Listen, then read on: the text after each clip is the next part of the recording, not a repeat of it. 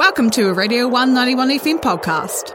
It's time for Off to Market, where today we'll be chatting with Richard Ellis from Whitestone Cheese. Kia ora, Richard, how's it going?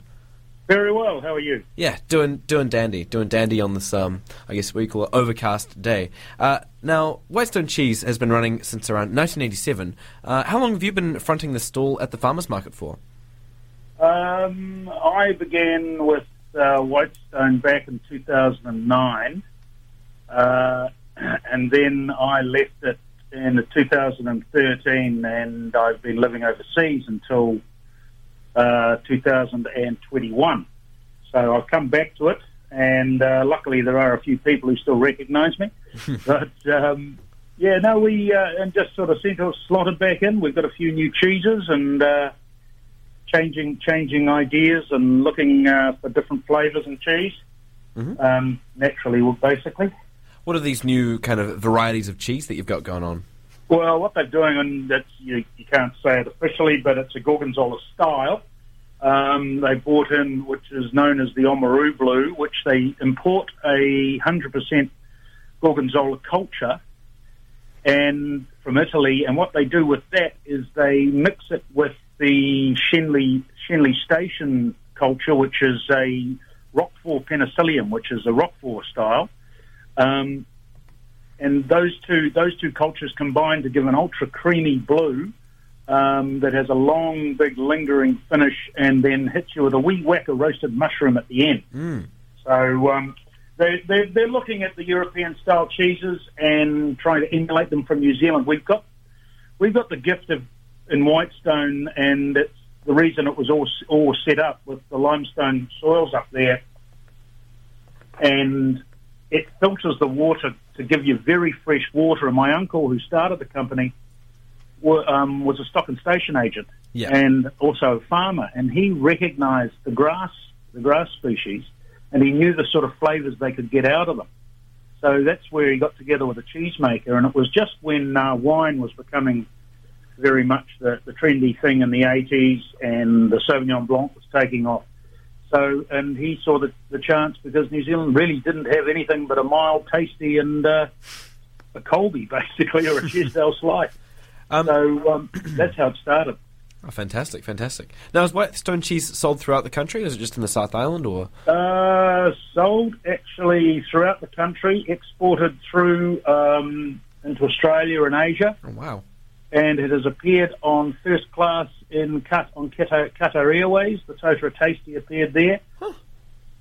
It's blues, the Windsor Blue, which is its signature blue, with creamy, rich cheese, with the vintage Windsor, which is an aged version of the same, got put into a competition in Wisconsin against 200 international blues. And the vintage Windsor, the older one, came second, and the Windsor Blue came eighth, I think it was. Oh, wow. So it's certainly an established brand, and it's an established cheese. The main thing about Whitestone is always worked on quality, mm-hmm. and that's where it holds.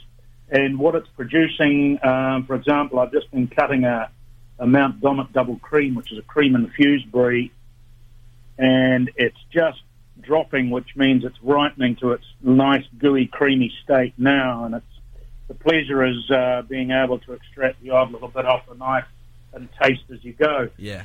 I bet that'd be but delicious. they also do a Lindis Pass, which has just come back into season, which is done Brie de Meaux style, and it's named Lindis Pass because of the ancient. It's an old area of New Zealand, and the Brie de Meaux recipe is a very old French recipe that they use, and that's a wonderful, creamy, salty. It just gives you a silkiness on the tongue, and just roars out the door at the farmers market. It's well known. So, with that Lindis Pass and and a few of the others that you mentioned before, they be your kind of top products? That and a goat's mixed cheese, which is known as Vintage Five Forks 50/50, mm-hmm. Which is half cow's milk and half goat's milk. So you get the age of a cheddar, and then the sweetness of goat comes in and out of this cheese, and that is extremely popular, a very versatile cheese. Can be used like a parmesan because it's nice and strong. And we're also running a 12-year-old Totara Tasty at the moment, which is absolutely delightful. And that's real full mouth. So, yeah, there's a number of... We currently, don't quote me on this, but it's 20-plus varieties of cheese that Whitestone produce. Yeah. And what we do at the farmers market is try and run the full range if we can. There's a couple that aren't running. The Oamaru Blue, unfortunately, is out till November. We're waiting for another line to come through. And apart from that, most of the cheese, the Monte Cristo, the sheep's milk cheese, which is just coming back on stream now, that'll be back at the market on Saturday. So you have a variety that you can cover pretty well everyone's needs and wishes in the form of cheese. But it's a pleasure to sell and inform people about, and that's the big thing about the market. It's not so much the actual product, but also the people that you're actually engaging with. Yeah. So you have a lot of fun. The return customers and all the people you see every week. Yeah, I bet it's a sense of community. Well, yeah, it's and there's a banter starts. I mean, and it's a friendliness. Everyone says hello, and one day the wind took the money away. There was a massive gust of wind down there. I lost the cash tin. Oh, bugger. We were running around looking for things, and the people I'd been serving, I turned around and they're putting the money back into my tin. Oh. And, I mean, it's that sort of community spirit that is gained over the time that the market's been running. It's a wonderful thing to see and to witness. And they walked away happy because I gave them a free piece of cheese. Oh, that's lovely. That's lovely. It's very grateful that sort of thing goes on. It's very wholesome. Don't get too many hassles. No. Out of curiosity, do you offer many smoked cheeses? We've got a smoked Kyburn smoke, which is done with it's the cheddar, and it's smoked with a maple smoke. So it's a sweeter smoke, and it's a wonderful cheese in so much that you can grate it lovely onto your scrambled eggs. Just grate it at the end, or my son, who's a chef, said, it's wonderful in a good old mac and cheese and a fish pie. But it's a lovely sweet smoke. It's not a Manuka smoke; it's a maple. So look, we'll be tasting that tomorrow. So you're welcome to come down and have a try. Definitely. I wouldn't call it that huge, strong that you get the whack of smoke in the back of the mouth. But this smoke just rolls through. It's lovely. Fantastic. And lastly, just while I have you here, where are you located at the market? Where am I located? Yeah. Good question.